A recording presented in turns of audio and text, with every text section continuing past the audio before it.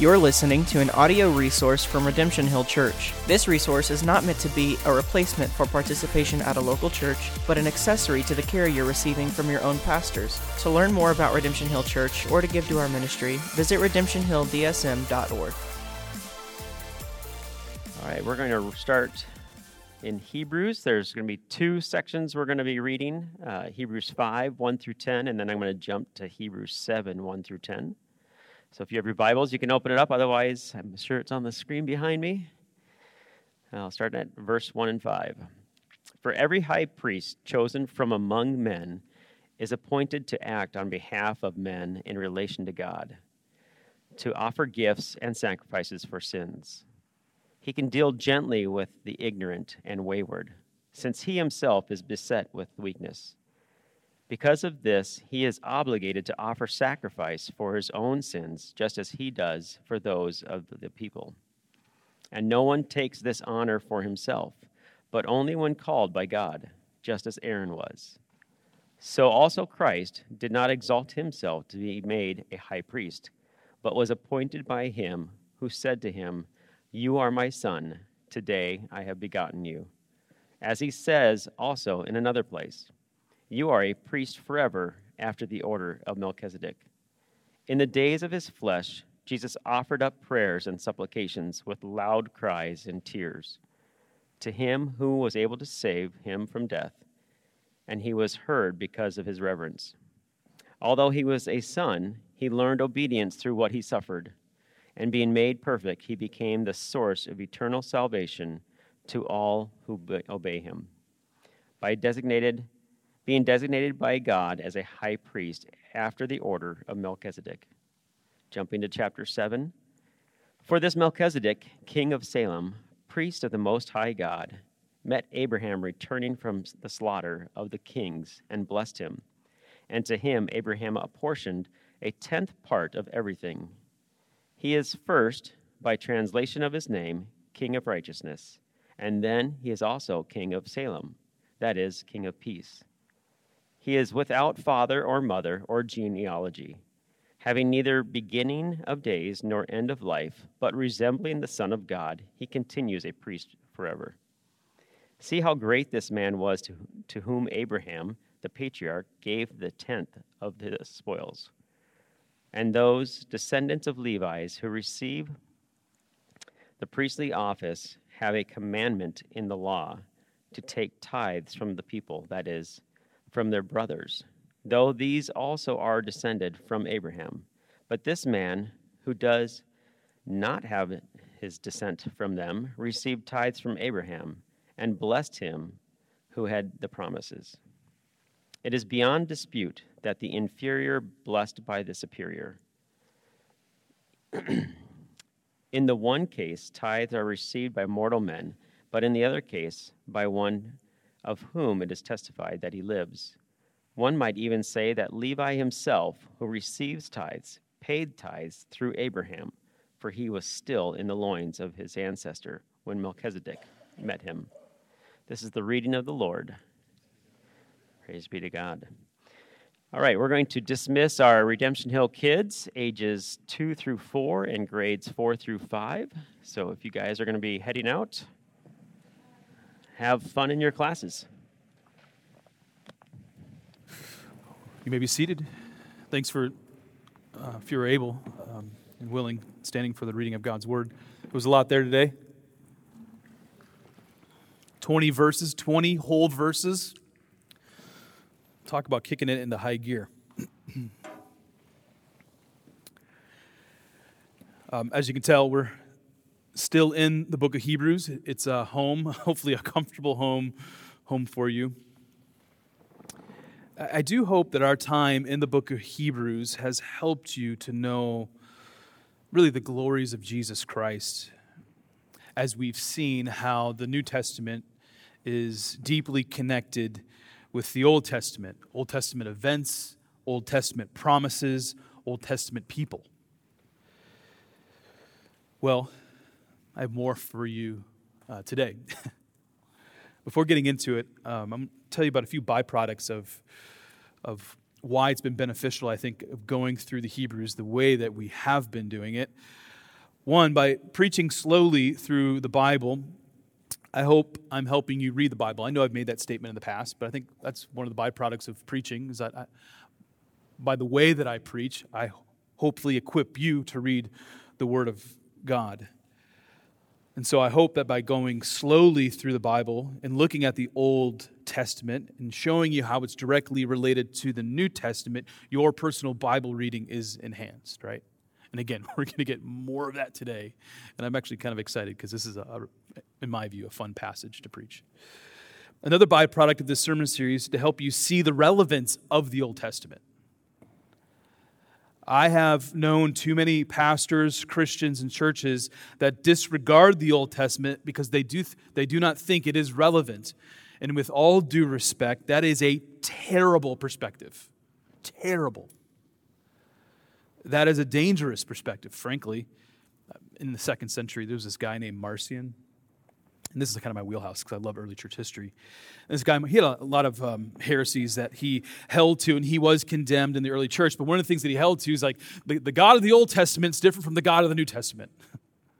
he was condemned, and rightfully so.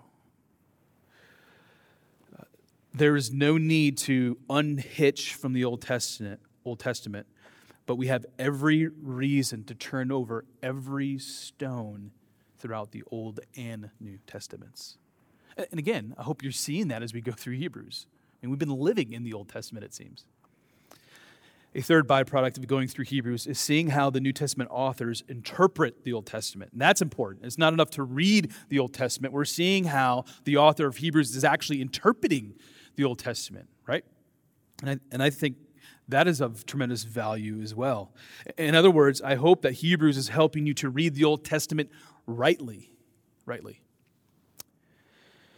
Two more comments before I pray and preach. Once again, I plan to cruise through this section on Melchizedek. But I may revisit this section of Scripture next week. You guys are kind of used to that by now, I'm hoping. Common theme.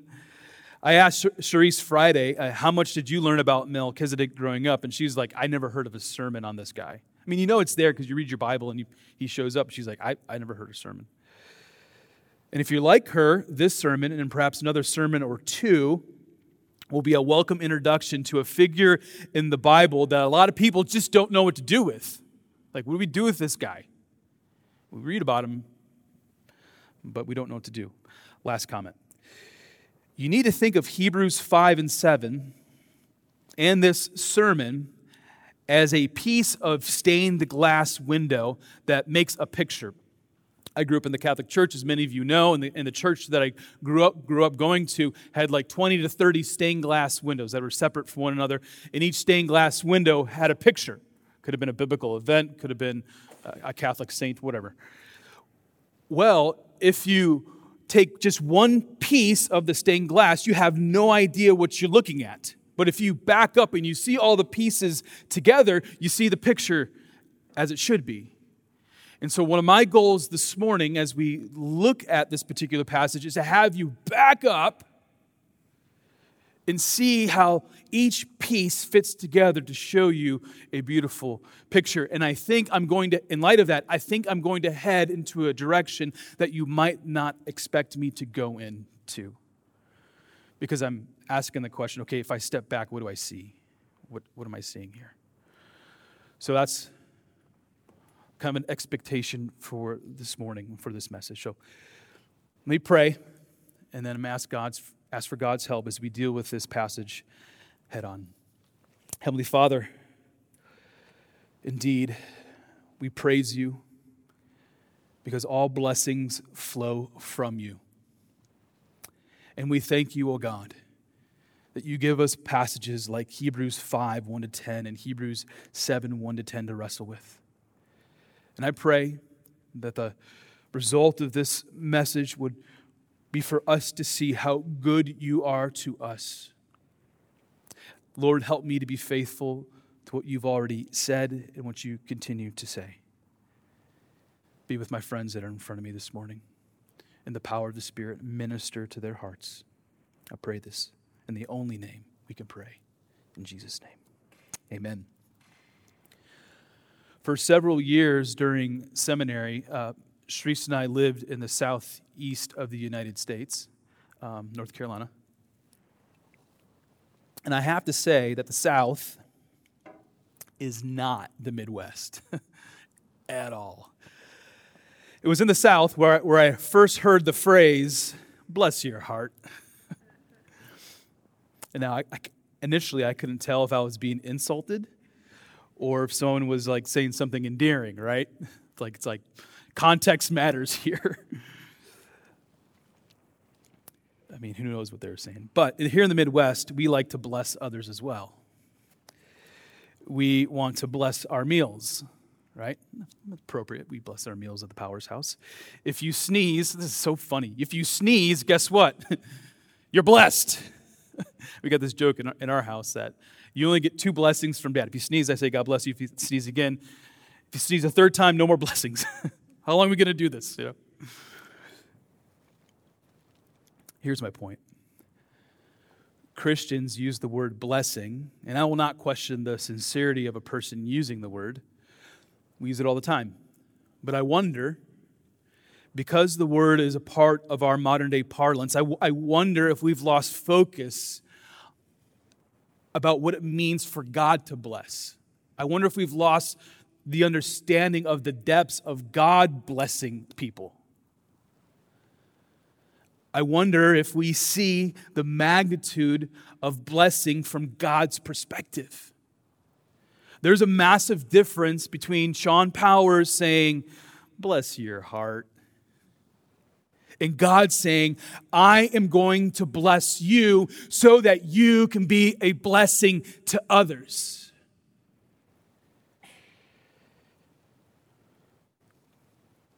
You or I saying, "bless your heart," or "God bless you," has nothing to do with the mandate from God for the church to bless the nations. Again, I'm not questioning the sincerity when people use that language at all, but I want you to see the difference. What is Melchizedek's role then in God blessing a nation that will bless other nations? Let me show you. After several weeks of living in Hebrews 6, I will finally introduce to you to our international man of mystery. Melchizedek's role in the Bible is undervalued because, like I said earlier, we don't know what to do with him. We read in Hebrews 7, he is without father or mother or genealogy. Now, if you just stop right there, you're just thinking to yourself, I only know of one other person. Adam and Eve, perhaps, right? They're created by God. But Jesus, right? That's where our head's going. Having neither beginning of days nor end of life. Well, Adam and Eve had beginning of days and end of life, so it's kind of push them out of the way. But resembling the Son of God, he continues a priest forever.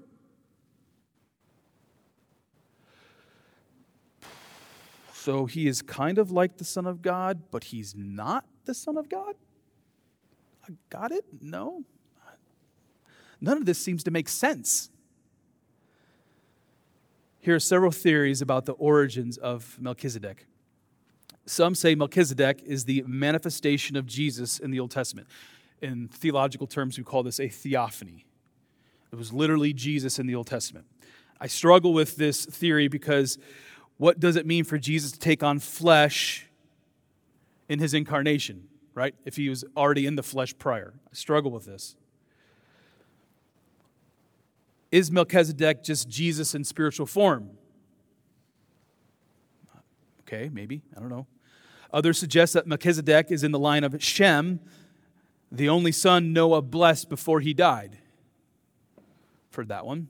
And if you're a Jew, that one can make some sense because you're not reading the book of Hebrews. The idea has been presented that Melchizedek was an angel. He appeared on the scene at the right time to bless Abraham, and I'll show you that here in a moment. Okay. Last, it is possible that Melchizedek was a dude who lived during the time of Abraham. He's an important dude, but a regular guy nonetheless. Here's my opinion. I don't know. And I'm very comfortable with living with the mystery. Don't get me wrong, I like to intellectually think about these things, but I'm also very comfortable with the mystery. I do not need to explain the exact origins of Melchizedek because his origins are not significant to what God is actually communicating. Again, fun intellectual exercise. We can talk about it later. But if we get stuck there, we actually miss why he is so important. At the very least, a description of Melchizedek in Hebrews 5 and 7 suggests he is categorically different than Moses, David, and Abraham. I still don't know what to do with it. It's like we know a lot about Melchizedek and nothing about him at all at the same time. Like I said, our man of mystery. So, I do want to answer the question, what can we know about Melchizedek and why does he take so much space in the book of Hebrews? Right? What can we know and why is he here? If we're going to answer these questions, we need to follow the flow of thought of the author of Hebrews by going back, once again, like I said, to the Old Testament. Here's what we're going to find out. Surrounding the story of this man named Melchizedek is a more incredible story of God blessing specific people so that they can be a blessing to an entire world. I can make an argument that the inclusion of Melchizedek in the book of Hebrews is the greatest compliment of saying Jesus is greater. And I know that might be a stretch for some people because we've seen how Jesus is greater than the angels. We've seen how Jesus is greater than Moses, the great Moses. He gave the 10 Commandments. However, there is something unique about Melchizedek. Take a look at Hebrews 7, verse 1. For this Melchizedek, king of Salem, priest of the Most High God, met Abraham returning from the slaughter of the kings and blessed him. Before we go any further, you should be asking the question, what is he referring to? What is being referred to here in Hebrews 7:1? Abraham, it says, is blessed after he came back from slaughtering kings. Like, what? Is that how blessings work? And what does Melchizedek have to do with Abraham? Why does Abraham need to be blessed by some priest king who drops into the story kind of out of nowhere? For the answer, we need to spend time in the book of Genesis. And this is where it gets really fun. This is fascinating to me. One of the most critical passages in the Bible is Genesis 12, verses 1 to 3. Like if you're going to put like a top 10 list of most important passages in the Bible, it's actually right here. Here's what we read. And I actually read it last week. Now the Lord said to Abram, go from your country and your kindred and your father's house to the land that I will show you, and I will make you a great nation, and I will bless you and make your name great so that you will be a blessing. I mean, if you just do a quick word study, I'm sure you're seeing a particular theme here. Verse 3, and I will bless those who bless you, and him who dishonors you I will curse, and in all the families of the earth shall be blessed. So the word bless, or some type of form of bless, shows up 5 times right here. It actually, if you know the book of Genesis, Genesis 12 is a massive division between Genesis 1 through 11 and 12 and the rest of Genesis. So there's something going on here that's really significant. There was a time when humanity experienced the blessing of God back in the Garden of Eden. Because of sin and disobedience, God had to curse man and woman. But the curse also came with a promise, see last week's sermon, that God would provide a way for humanity once again to receive the blessing of God. In God's divine wisdom, he chose to bless a pagan man and his offspring. That's what he was when Abram at the time first encountered God.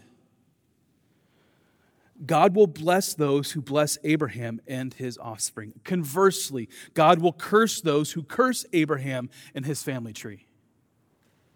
I want to suggest to you that this theme of blessing and cursing by God is seen throughout human history and is in the mind of the author of Hebrews when he pens Hebrews 5 and Hebrews 7.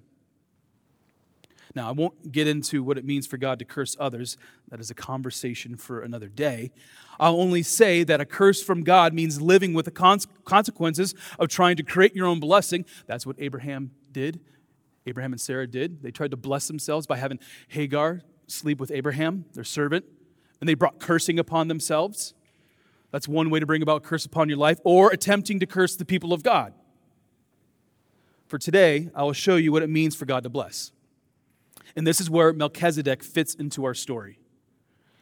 In Genesis 14, we see that Melchizedek plays a unique role in seeing Abraham and his offspring blessed. Here's the lead up to Genesis 14, which is referenced in Hebrews 7:1. So if you're thinking to yourself, okay, what does Hebrews 7:1 have to do with anything? It's Hebrews 14. A lot happens between Genesis 12 and Genesis 14, where we read about our man of mystery. Here's what's going on. A bunch of kings from the east teamed up and went to war with a bunch of kings who were living in Canaan. Right? There's basically a war going on. Now, what's Abraham up to at this time? Abraham is living in the hills like a West Virginian hillbilly, a very rich West Virginian hillbilly. He is attempting to avoid the conflict. He avoids the battle until his nephew Lot is taken by one of the armies from the east. By the way, this is an example of another kingdom or nation cursing the people of God. When Lot is taken hostage, Abraham turns into a commander of a SEALs Team 6 unit. That's the first part of Hebrews 14.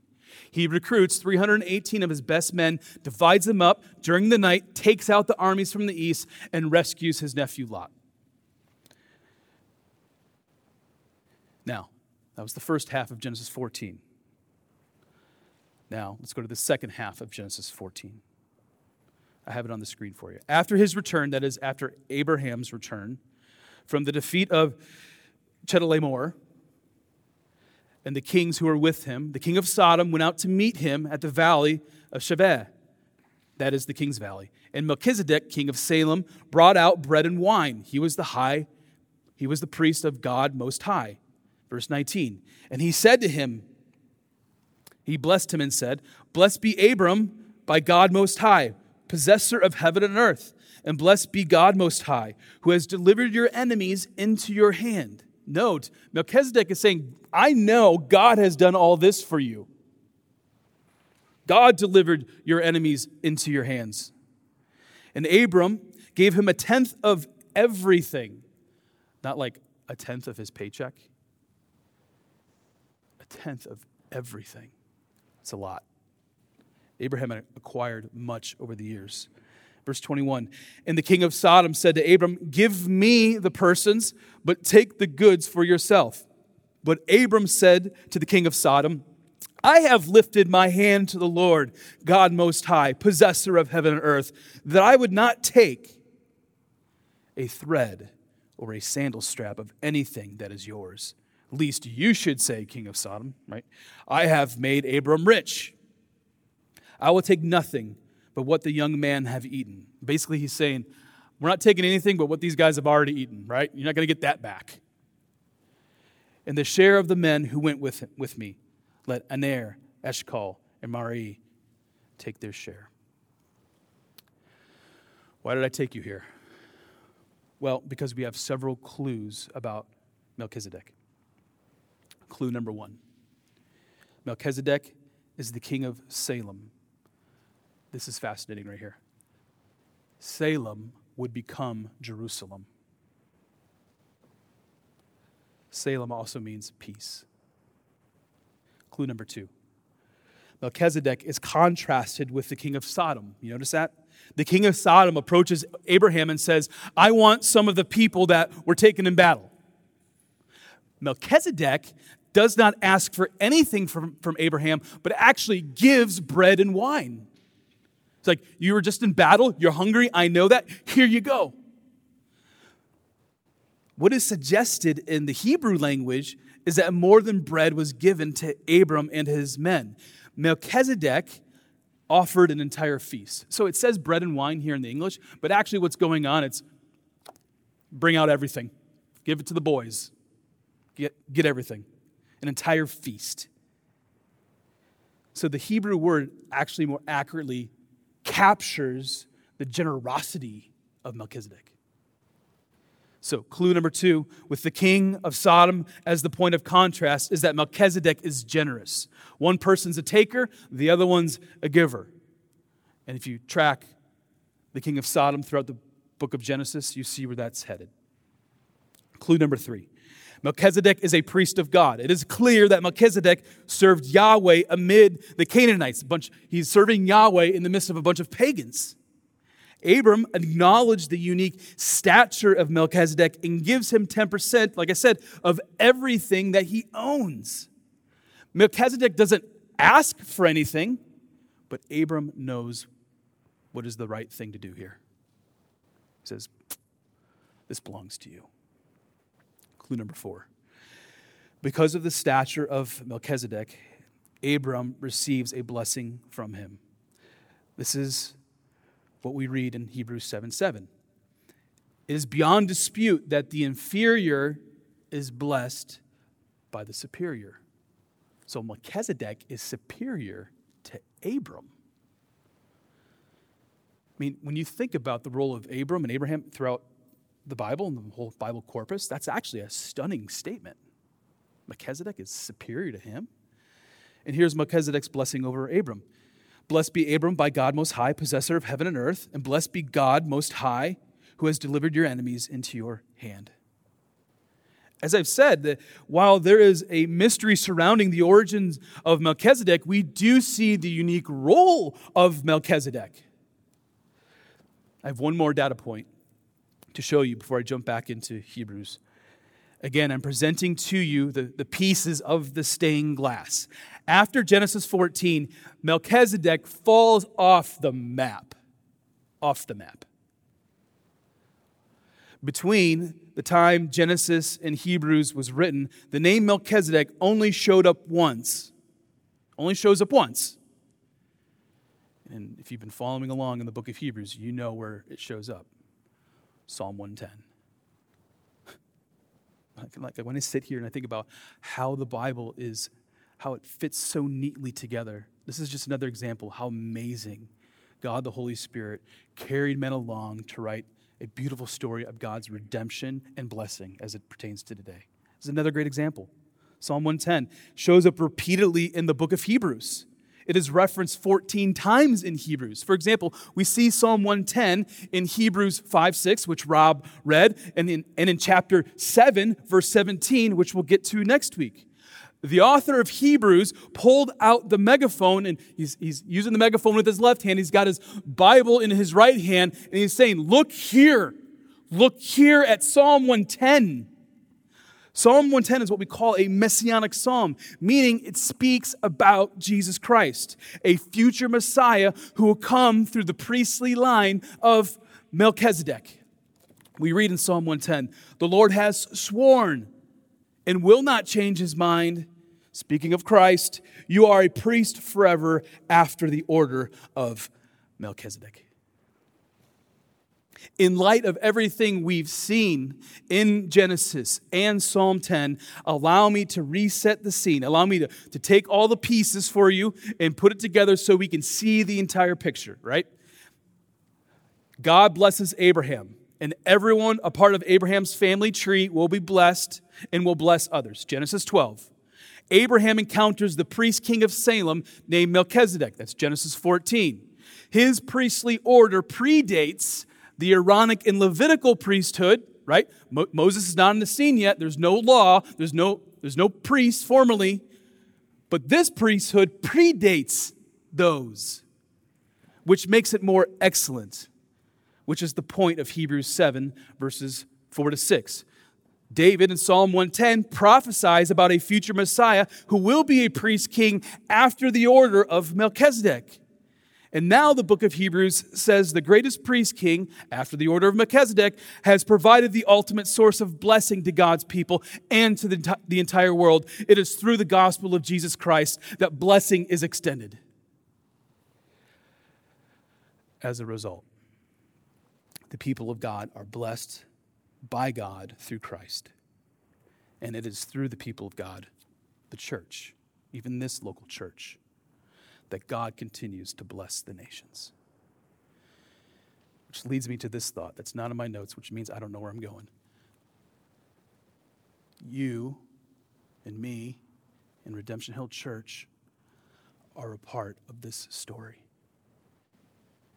Like we can go back to Genesis 12, Genesis 14, Psalm 110, Hebrews 5, Hebrews 7, and think to ourselves, I'm a part of that story. So where do we go from here? I will circle back to the relationship between Melchizedek and Jesus in a moment, but I think we need to look at the nature of blessing. If that's the whole point, what is the nature of God of blessing? What does it mean for God to bless?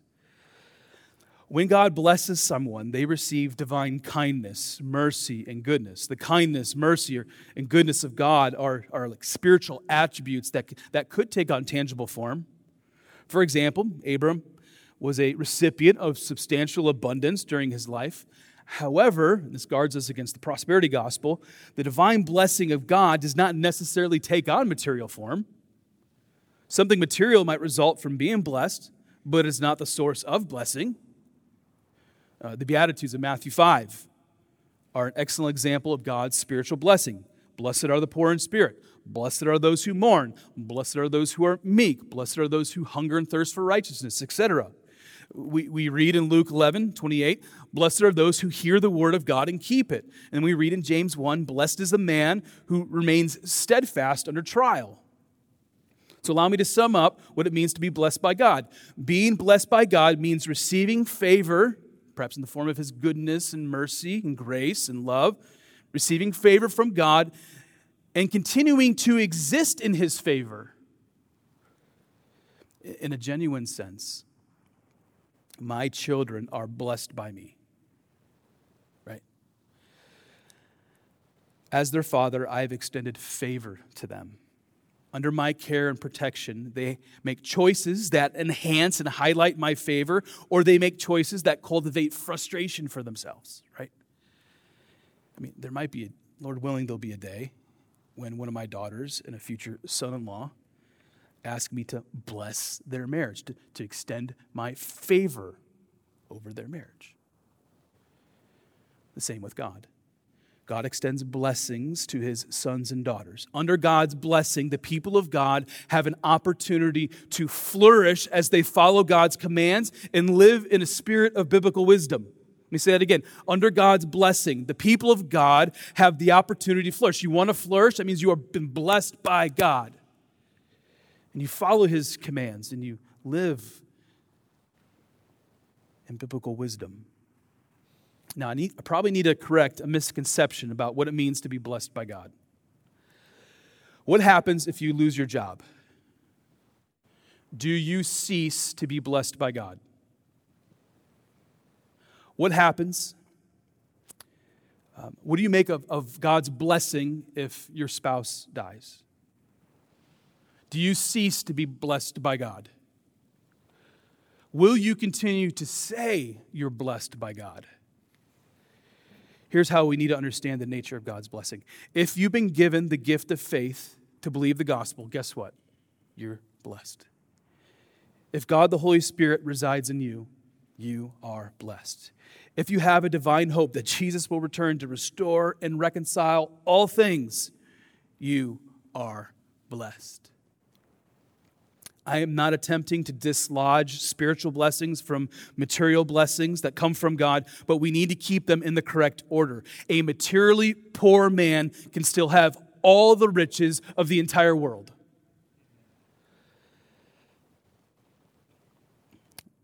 I'm accustomed to saying when I interact with strangers, when they ask you how you're doing, right? I say, I'm better than I deserve. I am better than I deserve because of all that God has given me through Christ. Here's a taste of what it means to be blessed by God. Ryan already went there, and in God's providence, this particular passage was on my mind. It's Ephesians 1. Blessed be the God and Father. Blessed be the God and Father of our Lord Jesus Christ, who has blessed us in Christ. He has blessed us in Christ with every spiritual blessing in the heavenly places, even as he chose us in him before the foundation of the world, that we should be holy and blameless. In love, he predestined us. You hear that? In love, he predestined us for adoption. That's why you're called a son or daughter, because you've been adopted by God. Adoption to himself as sons through Jesus Christ, according to the purpose of his will, to the praise of his glorious grace, with which he has blessed us in the beloved.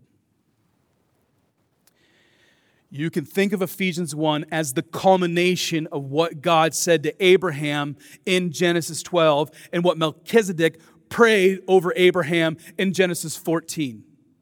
Ephesians 1 is the culmination of the blessing of God because Jesus trusted in God's blessing. Here's the reason why you are blessed, Christian. Here's why Ephesians 1 applies to your life. We go now back to Hebrews 5. In the days of the flesh, Jesus, meaning when Jesus was alive, right? Jesus offered up prayers and supplications with loud cries and tears. Now we're thinking crucifixion. To him who was able to save him from death. And he was heard because of his reverence.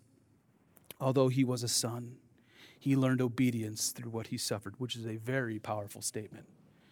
Learning obedience through suffering. And being made perfect, he became the source of eternal salvation to all who obey him. And here's this tie into Melchizedek again, guys. Being designated by God a high priest after the order of Melchizedek. So, from this passage, we see that Ephesians 1 applies to the people of God. At the cross, Jesus is the ultimate sacrifice and the great high priest. We saw a lot of this in Hebrews 6. And falling from the cross of Jesus Christ comes abundant blessings. Ultimate blessing from God comes to you through the cross. Jesus blessed the offspring of Abraham in a way that Melchizedek could never do. He blesses his people through suffering and death and then resurrection. Jesus is greater than Melchizedek because of these facts. And I have more good news.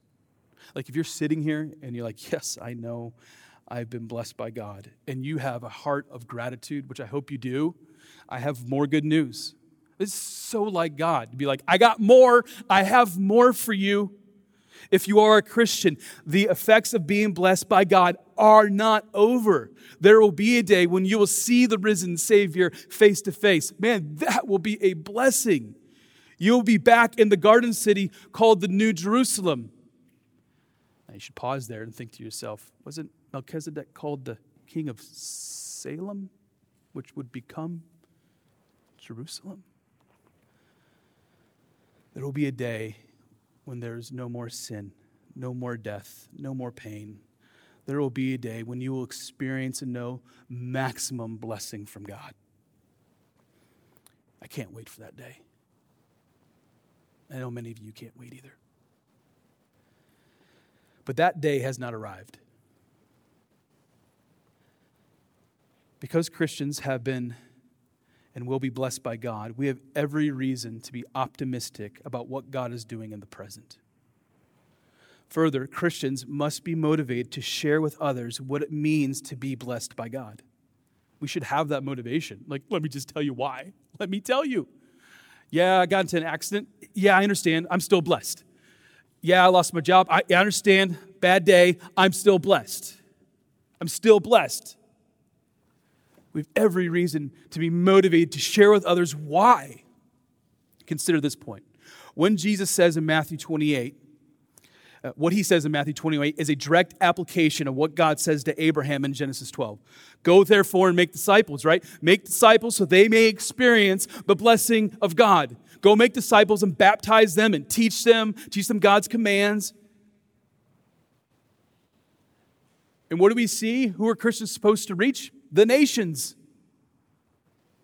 The nations. I mean, this church exists to reach the nations. We can't physically transplant ourselves into a place like Afghanistan or Iran. But we look around us and we see who's right in front of us. How can I share the blessing of God to them? Look at the people right in front of you. You bless the nations by discipling the people who are in your direct spheres. I mean, this happens in families, right? I want my children to understand the blessing of God. And so I disciple them in such a way where they see that and they hear that and they know that. Our local community, right? I want our local community to know the blessing of God. So that takes speaking to people in our local community. That means taking on the likeness of Christ in our local community, at your job, where you work, right?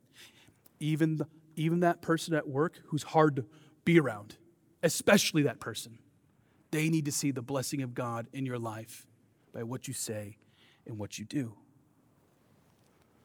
The greatest blessing we bring is not the trite phrase that we say when someone sneezes, although I'll keep saying it.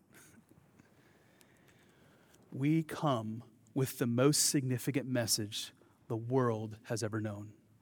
It is a message that changes people and communities. It is a message that makes dead people alive. Now, go bless someone today. Let's pray. You're listening to an audio resource from Redemption Hill Church. This resource is not meant to be a replacement for participation at a local church, but an accessory to the care you're receiving from your own pastors. To learn more about Redemption Hill Church or to give to our ministry, visit redemptionhilldsm.org.